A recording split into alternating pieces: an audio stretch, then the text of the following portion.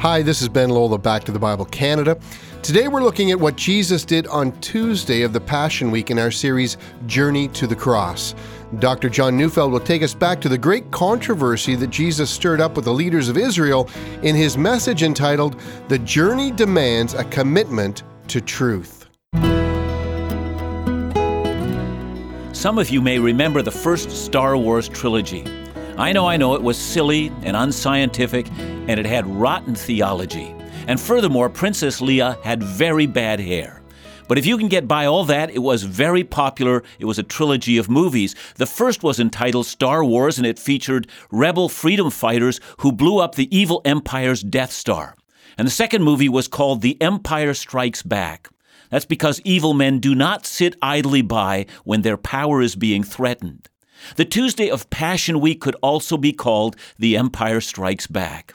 By Tuesday, the chief priests, teachers of the law, and the elders of Israel had decided this cannot go on. Jesus' presence at the Passover was so overwhelming, so strong, and so destabilizing to their control, they decided they must stop him immediately. But one could not simply arrest him. That might lead to a riot they so feared. And so they decided they will publicly discredit him. They will make him look foolish in front of the people, and after that, they will drive a wedge between him and the people, and then they can safely arrest him and kill him. And this attempt to manipulate Jesus and discredit him will take place on Tuesday. This will be a day of breathtaking spectacle. For Jesus, the day begins as was now the custom during this week. He has spent the night at Bethany, and in the morning he takes his disciples on that 3-kilometer journey back to Jerusalem.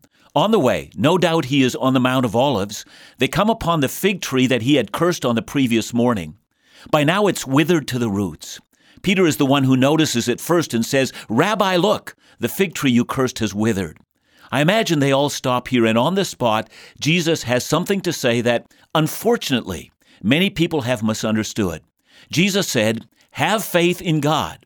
Truly I say to you, whoever says to this mountain, be taken up and thrown into the sea, and does not doubt in his heart, but believes what he says will come to pass, it will be done for him." That statement has led some to argue that Christians can claim anything they want. If they claim it in faith, it will be done. Even mountains can be thrown into the ocean. Now look, there are plenty of passages in the Bible on prayer, where we are told to ask God whatever we wish, and it will be done. 1 John 5:14 and 15 says, "And this is the confidence that we have toward him, that if we ask anything according to his will, he hears us. And if we know that he hears us in whatever we ask, we know that we have the requests that we have asked of him." I notice we are promised when we ask within the revealed will of God, that we as believers are given what I would call stunning promises. God stands ready to intervene on our behalf if we will but come to him in faith. But that's not what I mean when I say that Jesus has been misunderstood in what he said while the disciples were observing the withered fig tree. I mean, Jesus has been misunderstood wherever there is a teaching that goes something like this: "Speak to the mountains in your life and they'll be removed." Behind this teaching is the very bad idea of reinterpreting what is meant by the word faith. In the Bible, faith is confident trust in God, that God will both act for his glory and for our long-term good. Now, with this attitude, we go to him with humble prayer requests, yet bold assurance. But for some, the so-called faith teachers, faith is not trust in God. Instead, for them, the definition of faith looks more like the Force in the Star Wars series. Faith for them is a force that pervades the universe, and when you get a hold of this power source, we can command mountains and they will obey us. So we don't speak to God, we simply speak to the mountain, and faith and not God moves the mountain. So please notice what Jesus actually said on that Tuesday morning. Did you notice he didn't tell his disciples, if you have faith, you can go around commanding any old mountain to do something and it will be thrown into the sea? He didn't say any mountain. He was amazingly particular. He said this mountain. Clearly has a very specific mountain in view. I might even argue he was probably at that moment even pointing at the mountain he was referring to. So which mountain does he have in mind? Now, if you listened to me yesterday, you'll remember that I said the cursing of the fig tree was symbolic of Jesus cursing the temple. That fig tree stood on the Mount of Olives, where Jesus and his disciples were in full view of the temple. Furthermore, as they come back to the fig tree on Tuesday morning, they're again looking from the Mount of Olives down the steep descent into the Kidron Valley, then up the steep ascent into Jerusalem, with the temple occupying the highest ground in Jerusalem, ground that was often called the Temple Mount. So, when Jesus said, "If anyone says to this mountain," he's referring to the Temple Mount. If anyone says to this Temple Mount, "Be removed and cast into the sea." I hope you understand what Jesus is saying here. He is saying, "And I am the anyone who is saying it," and does not doubt in his heart, for Jesus does not doubt for a moment that what he says comes directly from the predetermined plan of the Father. That's why he does not doubt, and with this clear view of what the Father has already planned. I am now announcing this temple will be removed and thrown into the sea. And as we noticed yesterday, it was less than 40 years later that the Roman army would surround that temple and burn it to the ground. And for 2,000 years, no temple has been permitted to stand there. Jesus prophesied it, and it came to be. Now, I'm not sure the disciples got any of that. That very evening, as Jesus was leading his disciples back out of the city, they would say to him, "Look, Lord, how lovely and how beautiful is this temple." And Jesus would have to repeat himself. Do you see all this? There will not be left one stone upon another that will not be thrown down. But these statements seem impossible to them. It seems so unlikely. Doesn't the temple have a major role and a place to play in the kingdom to come? And of course, the answer to that would have been yes. But at this moment, Jesus knows why he has come to this Passover. His coming marks the turning point of Israel's history, the turning point of the temple sacrifices, the turning point in understanding of how one can approach God. Jesus was coming to Jerusalem to be the Passover lamb, the Lamb of God who takes away the sins of the world, something that an endless river of sacrifices of sheep and goats could never accomplish. But the disciples don't understand.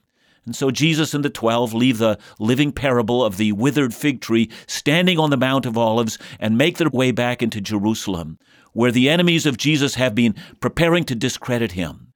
From their vantage point, it is not the temple that is at risk. It is Jesus himself who is at risk. The temple they think will never be torn down, but they will tear down this upstart prophet from Galilee who makes himself out as if he were the Messiah.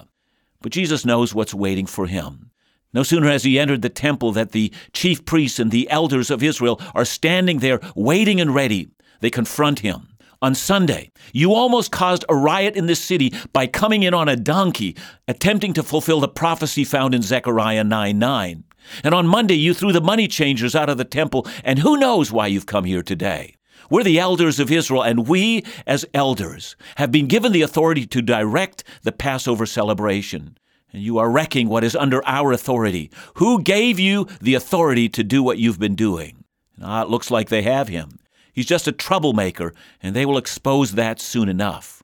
What makes all of this so evil is that a little more than a year into his ministry, the elders of Israel argued that Christ's authority came from Beelzebub, the prince of demons. They said he has authority to do miracles because that authority came from Satan. Now, they don't repeat the charge here. That would be too inflammatory. I suspect that they had a secret strategy meeting the night before and had agreed to try to tone the language down. Instead of making a charge against him, let's make him look silly. When he says he has God's authority, let's ask him if this is the same God who established the temple and the leadership in the temple. They think they have him in their sights, and they are prepared. But Jesus was ready for them, and without hesitation he answers, "I'll ask you a question, and if you answer it, then I'll tell you by what authority I'm doing these things." A moment's pause. What to say now? But before they can answer, Jesus carries on. "Here's my question to you. John the Baptist, when he baptized, was his authority from heaven or from men?" Wow, that got everyone's attention. This was an amazing sore spot. Many of the people watching this interchange had gone to hear John preach, and many had been baptized by John, and they still basked in the glow of that ministry. He changed their lives, and none of these elders of Israel had changed their lives. And that's what the elders of Israel hated most about John. The crowd in the temple grew deathly quiet, and then almost comically, the elders of Israel caucused. If we say John's authority came from heaven, he will ask us why we resisted his authority and refused his ministry. But if we say it came from men, this crowd will turn against us in a second. Given the passions that Jesus has already excited this Passover, they might even stone us. Strange, isn't it? How quickly matters changed. The elders of Israel thought they had Jesus. In less than a minute, he had them. And so they respond, "We don't know by what authority he did this." And Jesus is all over that one. "Then neither will I tell you by what authority I'm doing this." And when we come back, we're going to see what that leads to. As we unpack this pivotal moment in Jesus last week, we begin to understand why it was so important that he confronted the elders with such boldness and intent in the days leading up to the cross. We also see Jesus' emphasis on the fact that he was coming to replace the very temple itself through what he accomplished on the cross, though even his own disciples did not understand this yet. When we come back, Dr. Neufeld will explain more about what Jesus said in his direct attack on the rulers of Israel.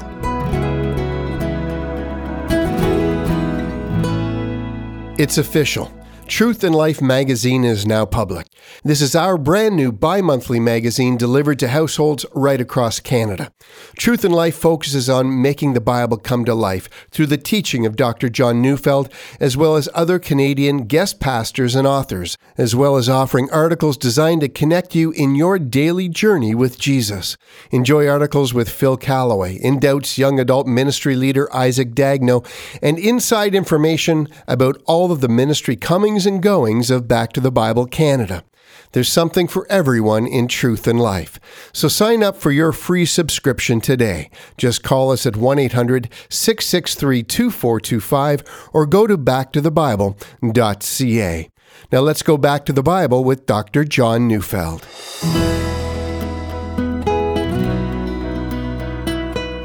After the conflict over authority, rather than wait for the next question, Jesus seizes the initiative he has gained. He has 3 parables. Each one is a parable against the elders or the rulers of Israel. And each one is told while the chief priests and elders are there. The first parable is a parable of 2 sons. The first refused to obey his father, then changed his mind and did what his father commanded. The second promised to obey his father and then didn't. What did that parable mean? Jesus made it plain. The elders of Israel had promised to obey God and didn't. And then he said to them, the prostitutes and the tax collectors who refused the Father's command but have repented, they are entering the kingdom of heaven ahead of you. Then the second parable, the parable of the tenants. There was a master who owned a vineyard, and there were tenants who leased the vineyard from him. Before it was leased, the master had invested a great deal to make the vineyard both beautiful and immensely profitable. So the tenants had quite a deal, but when the time came to pay rent, they refused. So the master sent some of his servants to get the rent, and the tenants beat some up and killed others. In the end, the master sent his own son. The tenants said, "The master slipped up. This is the heir to his vineyard. If we kill him, his vineyard will be ours forever." Now this was not hard to understand. The master's servants are the prophets of old who denounced Israel for their sin. Later, Stephen would say, "Which of the prophets did your fathers not persecute?" And who is the Son? Well, it's Jesus. And so Jesus asks the question to the crowds gathered to see this spectacle of Jesus against the elders of Israel. What will the owner of that vineyard do? And someone shouted out, "He will put the tenants to death and lease out the vineyard to others." Yes, indeed, he will. Now a long pause. Jesus says, "The kingdom of heaven will be taken away from you and given to a people who will produce fruit." My, oh my. Luke says someone actually shouted out, "Surely not." And Jesus said, "Then what do you think Psalm 118 verse 22 means? The stone the builders rejected has become the cornerstone." And then he adds, "When anyone stumbles on this stone, he will be broken to pieces, and when this stone falls on anyone, he will be utterly crushed." He meant, if you stumble over me, it will be your undoing. Wow, if looks could only kill, Jesus would have died on the spot. Pure hatred was in the eyes of the elders, but before they could speak, he had yet one more parable. The third and last parable is the parable of the wedding feast. A king invites guests to come to the wedding of his son. The guests refuse to come and then become violent. Enraged, the king sends in his armies, destroys the murderers, and burns down their city. So this shocking development goes so far beyond the normal wedding, it gets everyone's attention. You leaders of Israel will be bound to be cast into outer darkness. Are you paying attention? For those of you who are looking for a Jesus who is only gentle and kind and endlessly patient, this presents us with quite a picture, doesn't it? It's Jesus utterly and completely condemning the lies and the hypocrisy of the elders of Israel. And with that, as we say in Canada, the gloves are off. The fight has begun. How desperately they want to trap him. So out come questions that they had planned the night before. Is it legal to pay taxes to Caesar? What happens in the resurrection to a woman who has been a widow 7 times? Which is the greatest command? And with each question that seemed so brilliant in their minds the night before is answered with such ease, the one who not only knows the Word, but is the Word made flesh. The adulation of the crowd only grows, and the hatred of the elders is now seen for what it is. And then having answered them all, Jesus turns to the crowd that is watching and says, what seems amazing to many of us. He says, the Pharisees and the scribes, they are to teach the law of Moses. So you want to do exactly what they tell you to do. What? What did he just say? Yes, when the teachers of the law actually teach the law and explain the law, you should do what they say. And then he says, but don't live like them. Now then comes the most scathing denunciation in the entire Bible. Let's see if we can follow this. First, he says, the elders of Israel make a show of their own importance and will not identify themselves with the people. As an example, they make their phylacteries long. These were leather cases containing scripture verses that came with a leather strap which was wrapped around either the arm or the head. To show how spiritual they were, the practice was to make large, showy ones so everyone could see them. These men loved places of honor and showy titles. The second denunciation is that they make so many rules, no one can enter the kingdom under them. And the third denunciation is their contradictory teaching and their practice of ignoring the weighty matters of the law. And to this, Jesus gives them titles. So you like titles? Try this. Hypocrites, blind guides, blind fools, whitewashed tombs that look beautiful on the outside, but on the inside you are full of dead men's bones, guilty of the blood of innocent men. You may remember, as I began this series on Jesus' week of Passion, that I began by saying that Jesus was much like a conductor of an orchestra. He's directing the orchestra. His hand and movement direct what will happen. He is fully in charge. When Jesus denounced the Sadducees, Pharisees, the teachers of the law, the chief priests, these elders of Israel, it is not that his temper had gotten the better of him, and that he said things that he wished he could have taken back, but once they were said, created such a serious rift between him and them that there was no healing of it. No, that's not it. Jesus intends to expose something very crucial. These men are murderers, and Jesus will expose them as that. They seek to kill him when no one is watching, but he will force them to do that while everyone is watching. Indeed, what they did in murdering Jesus was not only known in Israel. Here we are, 2,000 years later, and the world knows exactly what they've done. That was Jesus' intention. And so it becomes overwhelmingly clear why Jesus denounced the temple, its practices, and its corrupt leadership. The religious center of Israel's life was a group of killers. Please understand that I'm not saying that the Jewish people are Christ killers, but I'm saying that 2,000 years ago, the elders of Israel were. And how does Christ respond to this? Well, we leave Jesus on Tuesday afternoon towards evening after a day filled with controversy and hatred and see tears of sorrow coursing down his cheeks. Oh, Jerusalem, Jerusalem, the city that kills prophets and stones those sent by God. And then speaking as their king, he says, how often I would have gathered you together as a hen gathers her chicks, but you will not have it. And then in the midst of sorrow of that moment, he utters words of cursing that sound very familiar to the beginning of that day as he spoke of the Temple Mount being thrown into the sea. He says, your house is left to you desolate. But just when we think it is hopeless, he utters words of incredible, audacious, bold, and daring hope.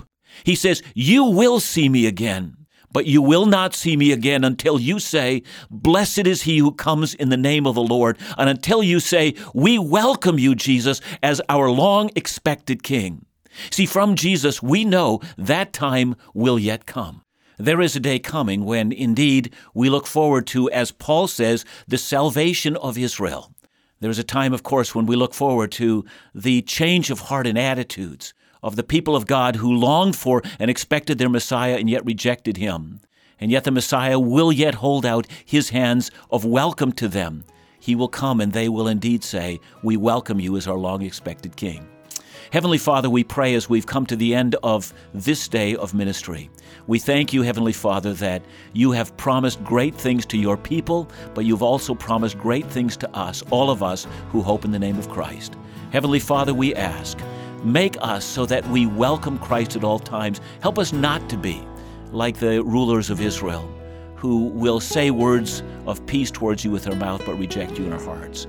Help us rather, O Lord God, to accept you and welcome you as our long-expected King. In his name we pray. Amen.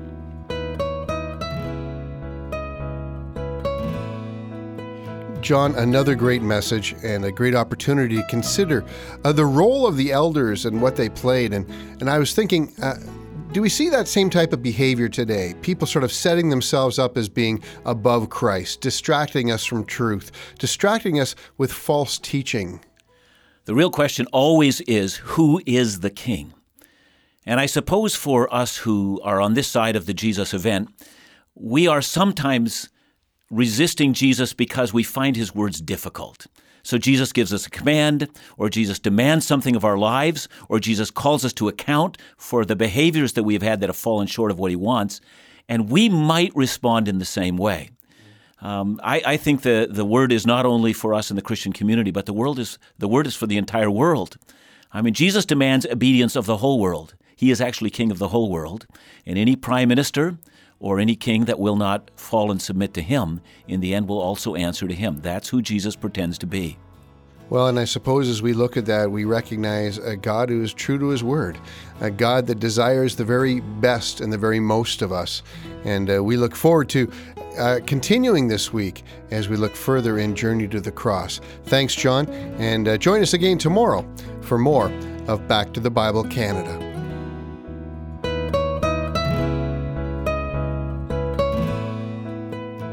The passion of Jesus is unmistakable here. It isn't the gentle, meek Jesus that is often portrayed. This is the King uncovering deceit, evil, and hypocrisy at the very core of Israel's religious and cultural system. I hope that today's teaching has helped you understand more fully the nature of Christ, who demands that the truth be proclaimed whatever the cost. Join us tomorrow on our last program, concluding week 1 of the Journey of the Cross, as Dr. Neufeld paints a picture of what Christ was doing on Tuesday evening of the Passion Week.